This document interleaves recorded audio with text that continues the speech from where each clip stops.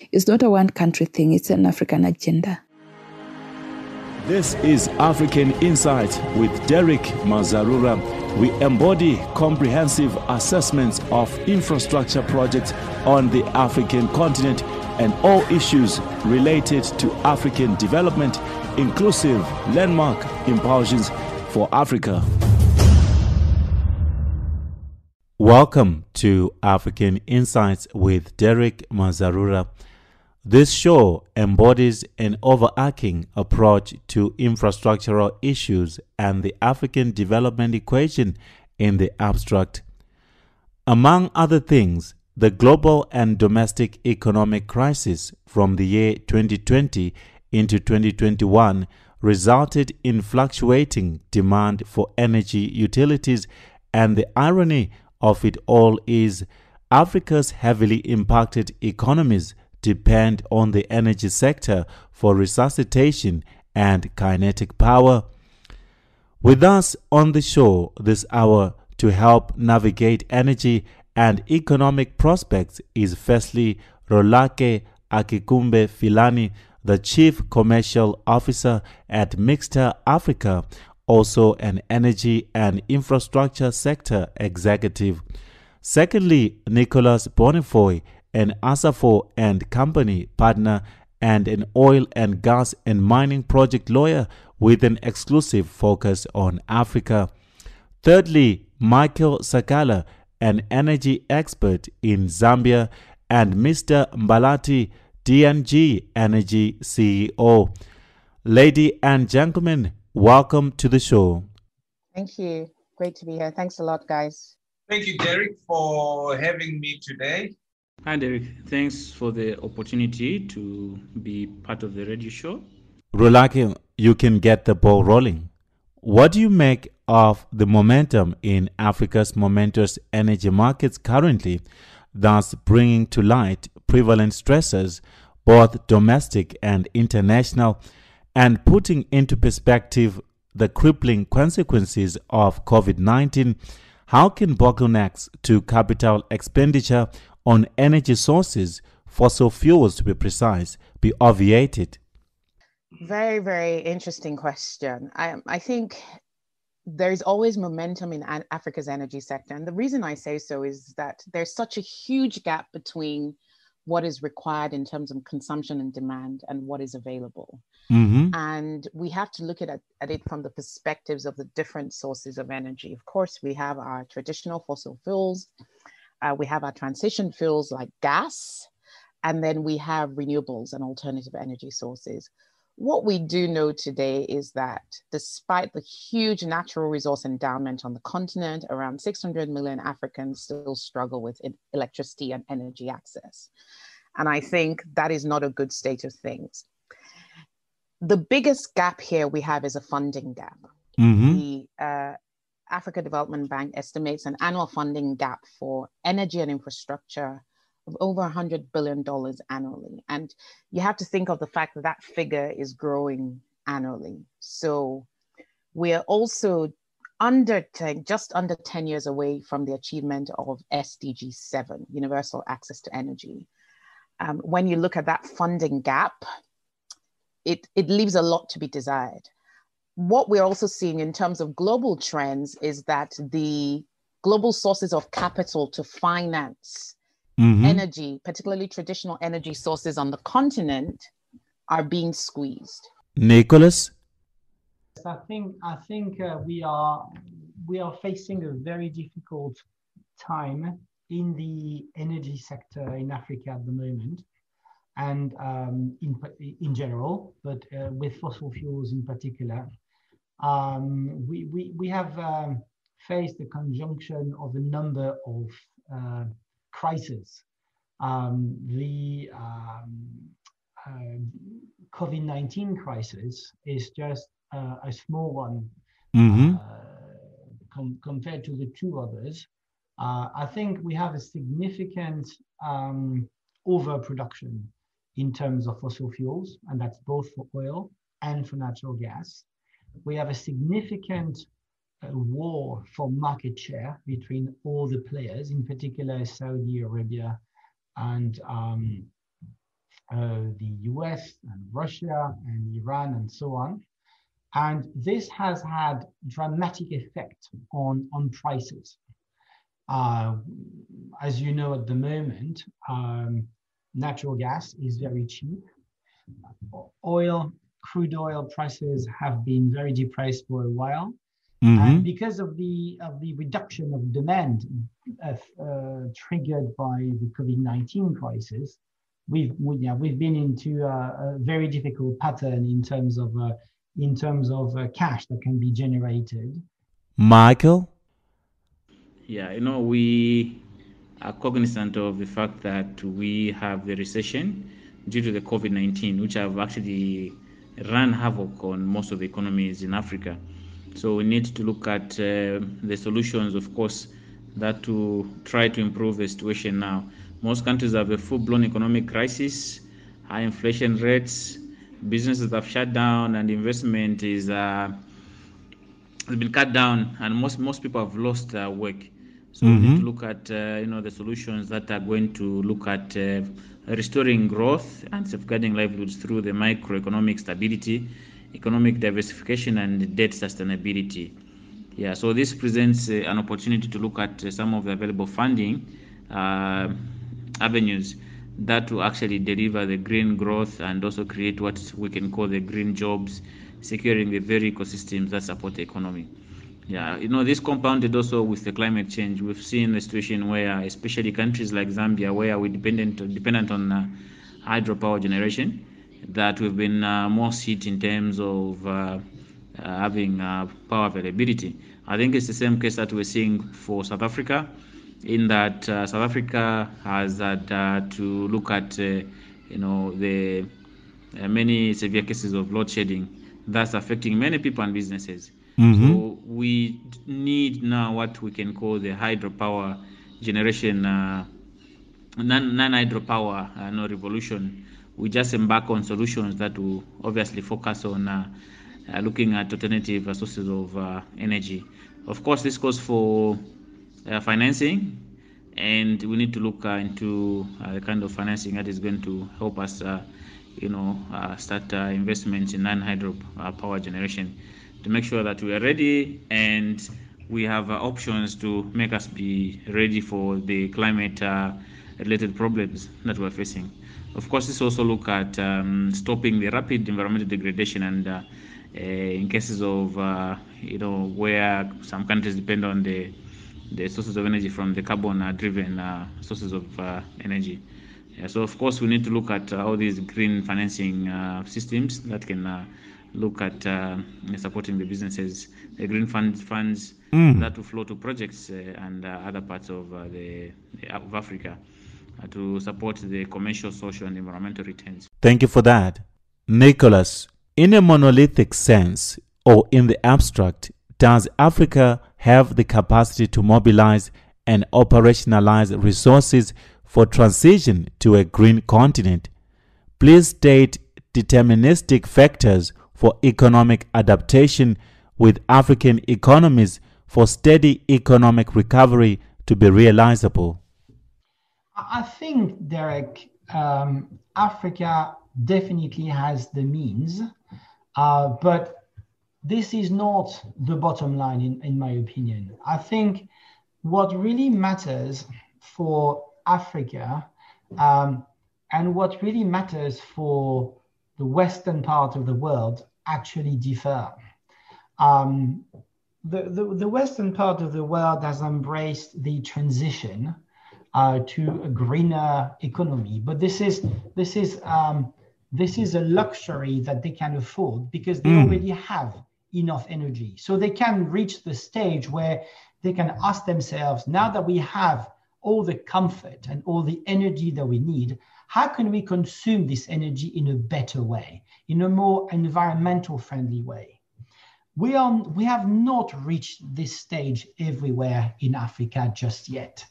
You need to bear in mind that over the next decades, the population of Africa is going to decuplate, is going to increase exponentially. And this is going to require a significant amount of energy that at the moment, Africa doesn't even have. So the bottom line for Africa is not yet about how do I consume in a more environmental friendly way.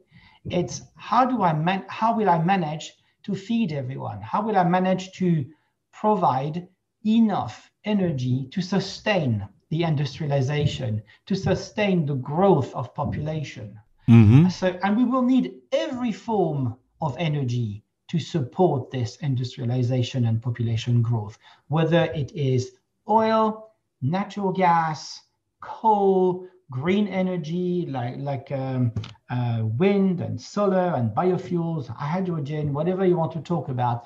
Africa will need to bring it all to meet growing energy demands. That said, there are some places that are already more mature than others for the energy transition. You can see that states like Morocco, like Kenya, like South Africa have already taken the lead in terms of green or greener projects. But I'm afraid, as you know, as of today, we're talking about more than 60% of the overall African continent which does not have access just to power. We're not at a stage where we're thinking, how could we consume better? At the end of the day, those who need to make the efforts are those who have polluted the world for the past 100 years, not the Africans just yet. But Africa also has its role to play in this, and if they are commercially driven solutions that can be implemented from the onset, yes, by all means, we should do that. Rolake?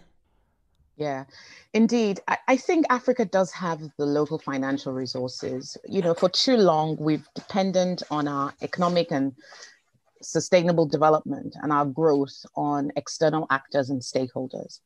I think it's important that we partner and we find external sources of capital. But as we know, capital does come with conditions. And what we've been missing is this huge untapped reserves in local capital markets. You know, you probably often hear a lot of people talk about pension funds and the huge pension wealth and resources that we have in the African market. One of the reasons that this is really important is actually Africa's dependency ratios are quite low.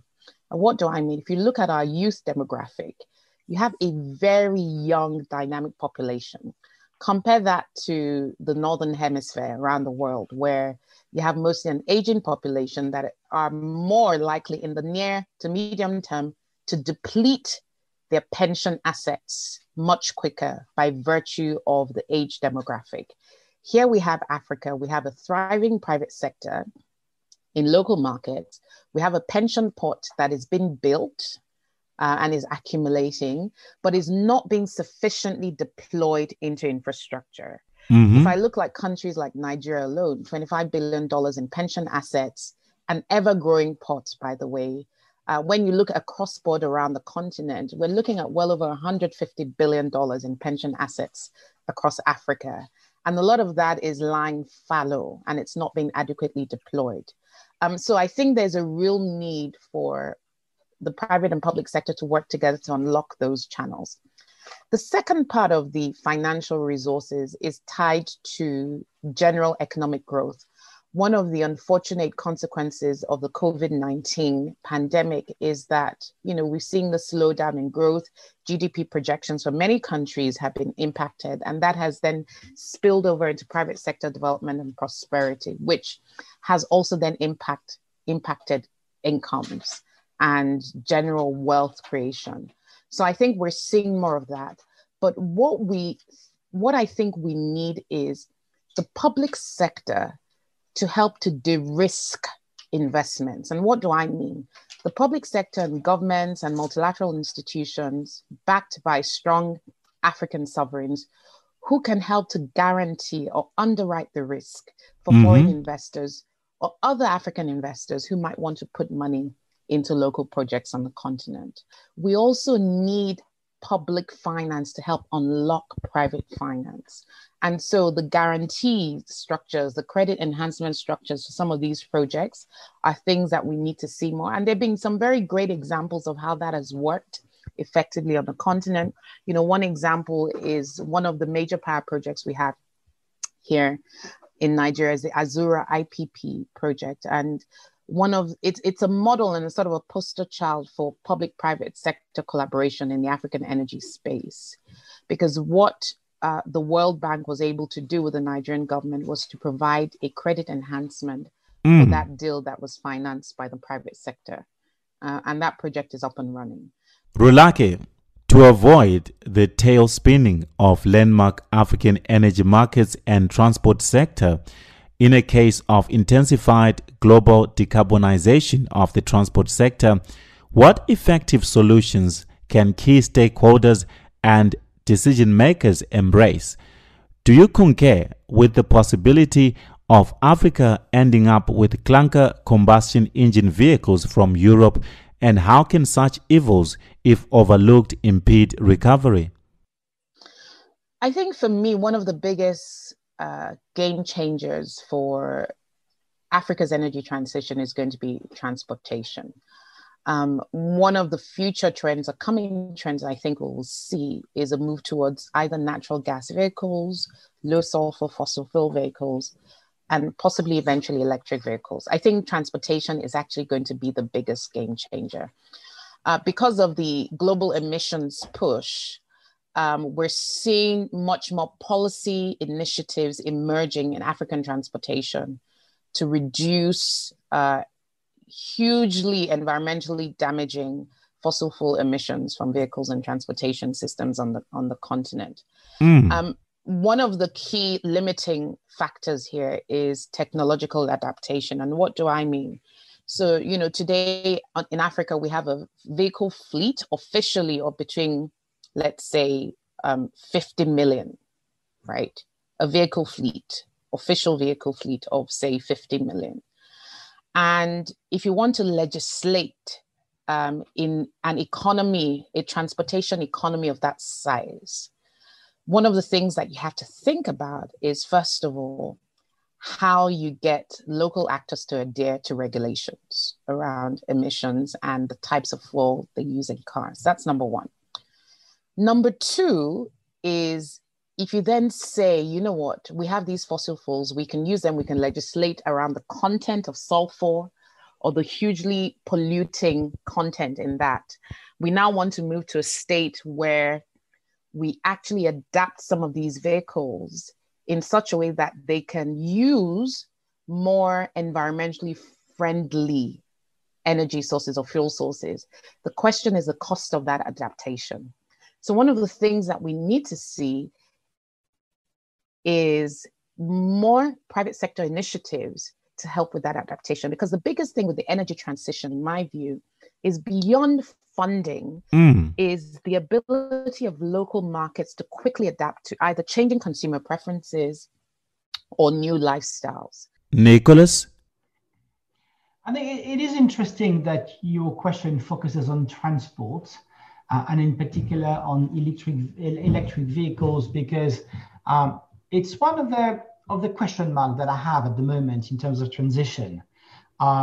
We are fighting the combustion engine as the devil, but because of the significant amount of emissions, are we actually certain that with electric vehicles at the moment we are actually going to reduce emissions? If you take into account that aside from the engine by itself and the way it is powered, the emissions to produce, the emissions generated to produce an electric vehicle versus a combustion engine vehicle are exactly the same.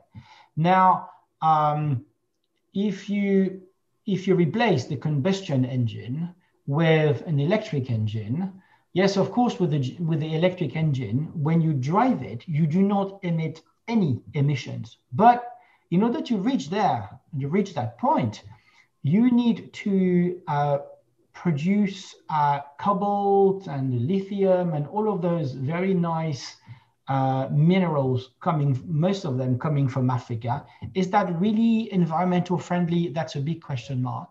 And then for the largest electric vehicle market, like in China at the moment, 60%, if not 70% of the energy produced in China is produced based on coal. So you're actually filling up your batteries with power generated from coal, which is again heavily carbon emission intense. So are we really going to reduce emissions like this? Rolake, describe how Africa can leverage research and development initiatives to augment capacity building for environmentally friendly methodology for energy production. Can the adoption of and adaptation to frontier technologies combat the current and future energy insecurities? Yeah, very, very good question. A bit complex, but I'll try and break it down a bit. So one of the major things that has driven the growth and I guess slowly emerging industrialization on the continent has been the role of technology. And in fact, that is why for the alternative energy space, we often refer it to as clean energy technologies, because, you know, by virtue of that description, it has the ability to help us leapfrog. It also is disruptive to incumbent systems or incumbent industries. And it's usually quite cost competitive. Technology helps us to bring down costs. But one of the consequences of technology, unintended consequences of technology, is that it's reshaping the future of work. So when it comes to Africa as a continent, we have to look at it in three dimensions. What does our economy, each individual economy need? From an energy perspective, we look at the residential landscape, that is people's houses, their living conditions. So what energy technology can be adapted for those markets? Then for the second level, we have the commercial energy consumption, and then we have large-scale industrial consumption. And so what we need to do is start to create hubs of research and innovation that study the specific needs of African markets and African consumers. And there's a lot we can do through our tertiary institutions and even starting from our secondary institutions in education. We're seeing a lot more private sector entities run competitions or acceleration programs or innovation programs where young people are coming together to trial out new types of alternative energy technologies. And it's important to do this fast and to do this quick. You know, we haven't traditionally been seen as a continent that grooms or incubates businesses that invest heavily in R&D, research and development. But one of the trends I'm seeing in sub-Saharan Africa is a lot of traditional energy companies are now creating R&D departments within their companies so that they can keep ahead of these trends, and they're investing more in that. One of the things that will drive that, of course, Derek, I'm sure you'll agree, is education. Yes. And encouraging more young people to take on STEM education, particularly women, because I think, for instance, the energy space is something that has the ability to transform the economic destinies of Africa's female population. And part of the challenge, the final thing I will say to this is that, you know, when you look at the competing economic priorities of African governments, you know, there are needs that need to be met today, right? You need to invest in your infrastructure, in your school, in agriculture, in food chains and food supply. But the ability for us to sustain those systems will depend on the innovation and the engine room behind that. And we need to constantly keep innovating. But I'm very positive that the energy sector is one of those that has caught on to this idea and hopefully will help drive that conversation forward. Nicolas? We need to produce energy full blast in order to sustain the demand in Africa. That said, that doesn't mean that we should overlook more environmental friendly methodology, but that means that this is not the main concern at this stage. That's it. There are plenty of opportunities in Africa with a lot of space, with a lot of light, with a lot of sun, with a lot of wind, where we can develop more environmental friendly methodology, assuming they can be developed from a commercial perspective. Nicolas, with mainstream international financial markets undergoing fatigue, how can financial resources be domestically attained so as to galvanize Africa energy recovery?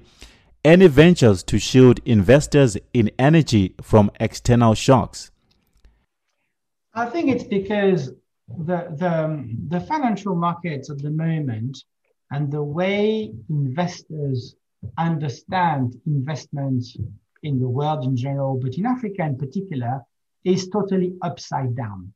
We need to reverse the way companies design commercial projects and invest in Africa.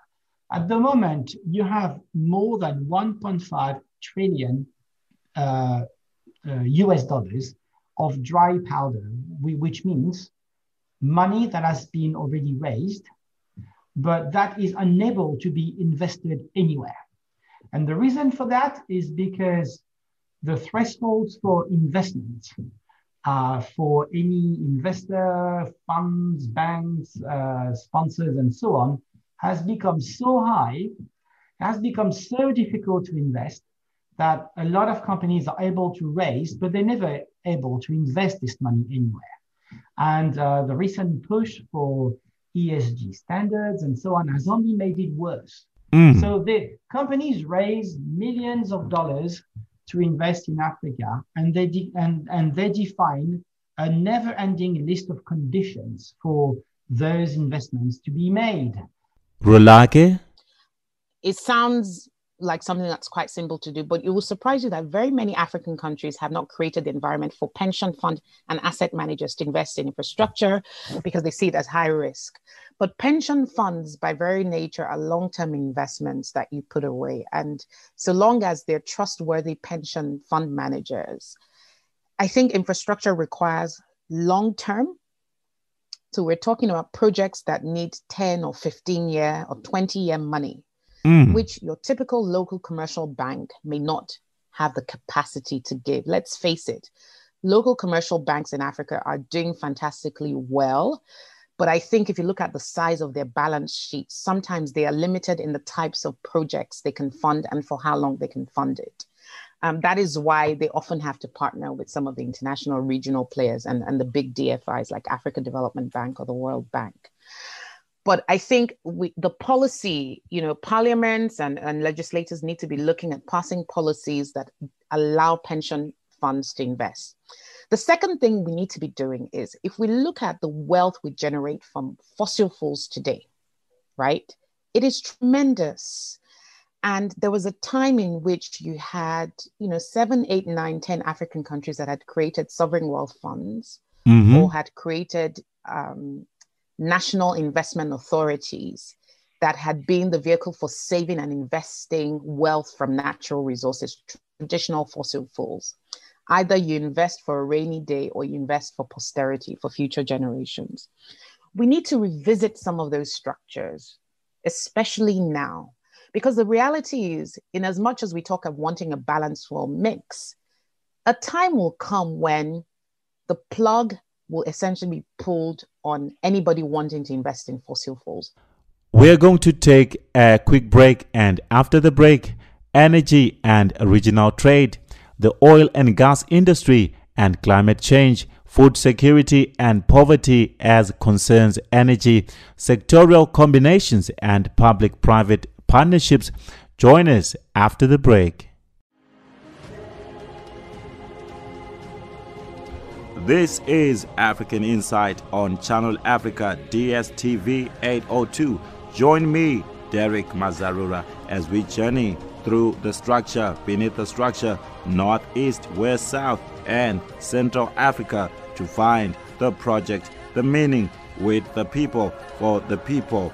Every Wednesday mornings at 8, regional, national, sub-national, from Morocco's North Africa power transmission corridor to the eco-villages in Togo, among many, all here on African Insight, Channel Africa, bringing you the African perspective.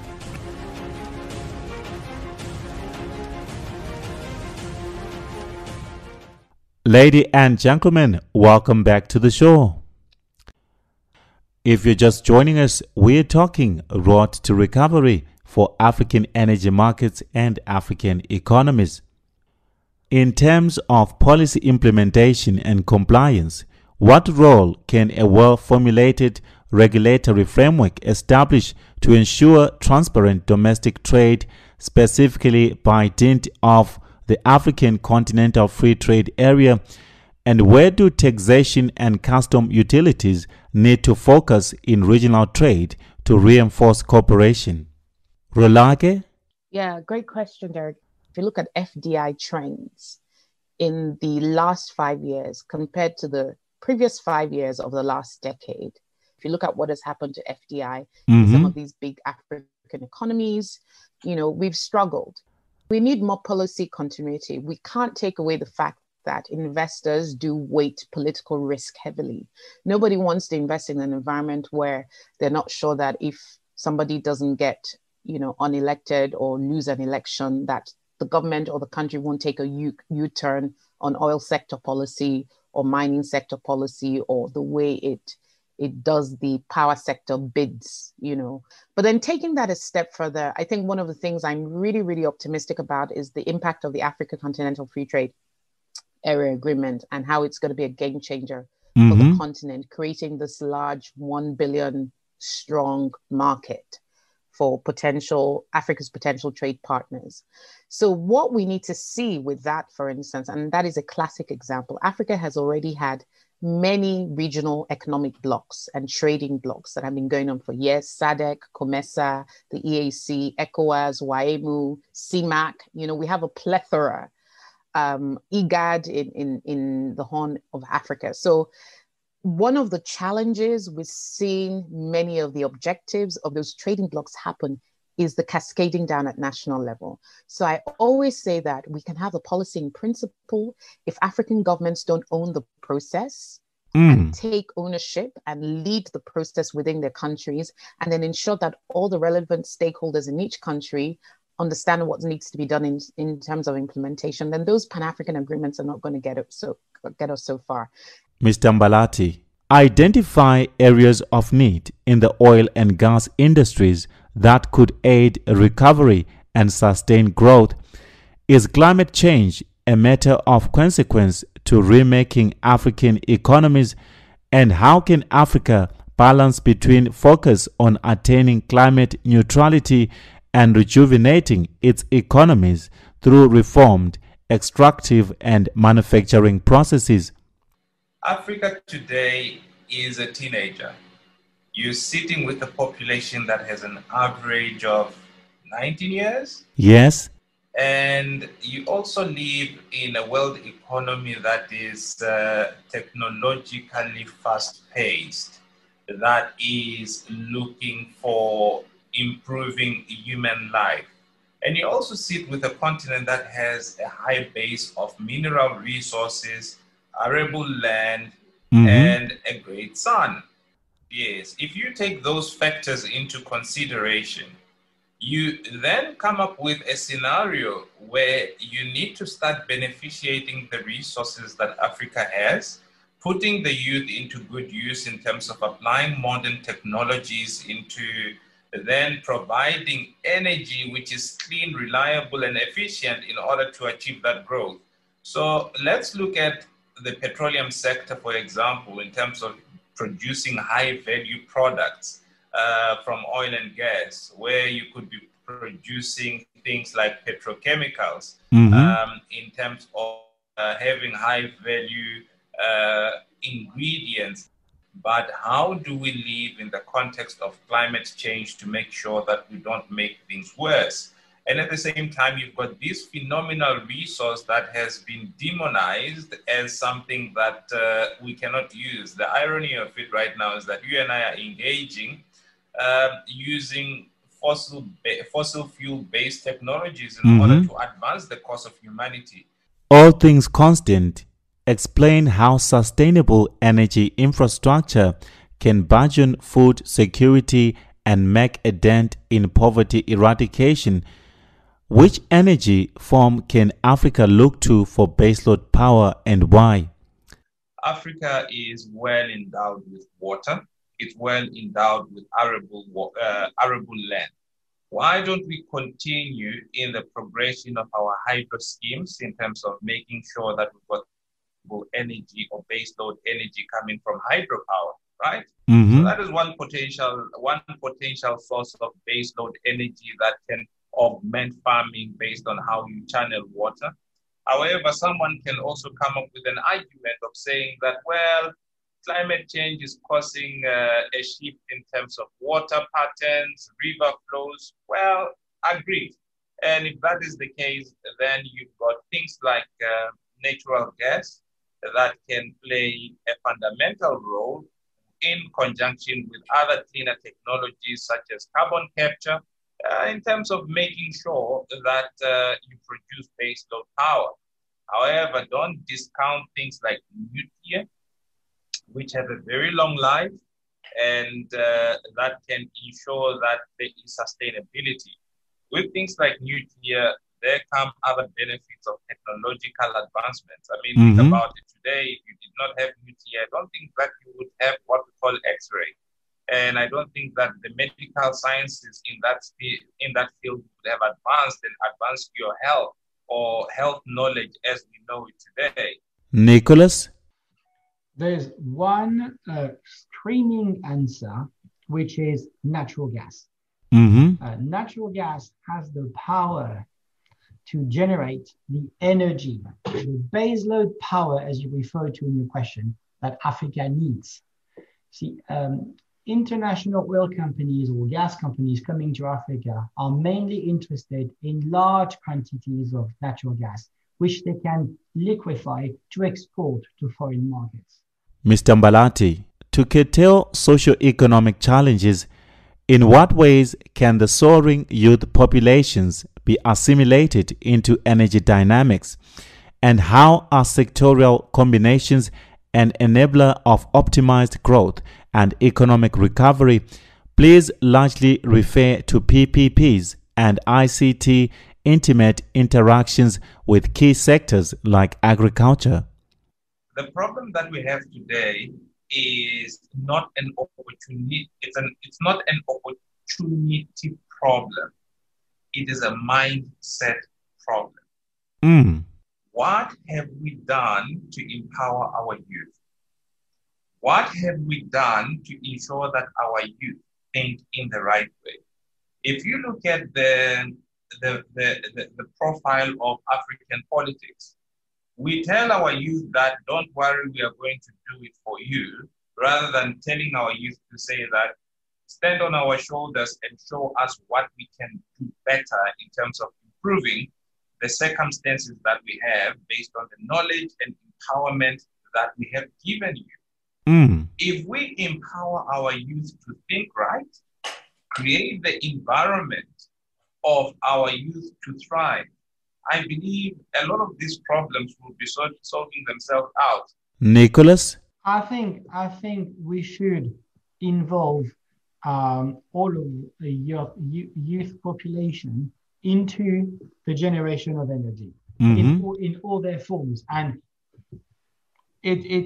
when I say energy, it's also agriculture, it's also food, is using the African SMEs, which are the heart of many African economies, using African energy, African human resources for the production of African energy for the benefits of African economies, not to be exported abroad. And this is not an anti-international oil company or gas company discussion. This is just because we need this energy to reach the African market, not necessarily to be liquefied or to be exported abroad, to be sold abroad, because in the meantime, we have a massive power issue. I mean, I always hate to visit places like Nigeria, where more than 60% of people do not have access to power. You see young children doing homework in the street because they have no power at home, and you can't help but to think, come on, give me a second. Isn't this one of the largest producers of oil and gas in Africa? Ladies and gentlemen, thank you for affording us your perspectives. Yeah, extremely welcome. It's a great conversation. Thanks a lot, Derek. We have come to the end of our show. At some point, a resolute juncture must be reached. For absolute recovery to be realized in your country, it will not take one man or one initiative. but certainly the first step to move Africa forward. The energy sector in Africa would be void without joint efforts among its people. You and me are an energy source made to light up Africa. Join me again next week, same time, as we explore the structure beneath the structure right here on African Insights. My name is Derek Mazarura, and it's bye for now.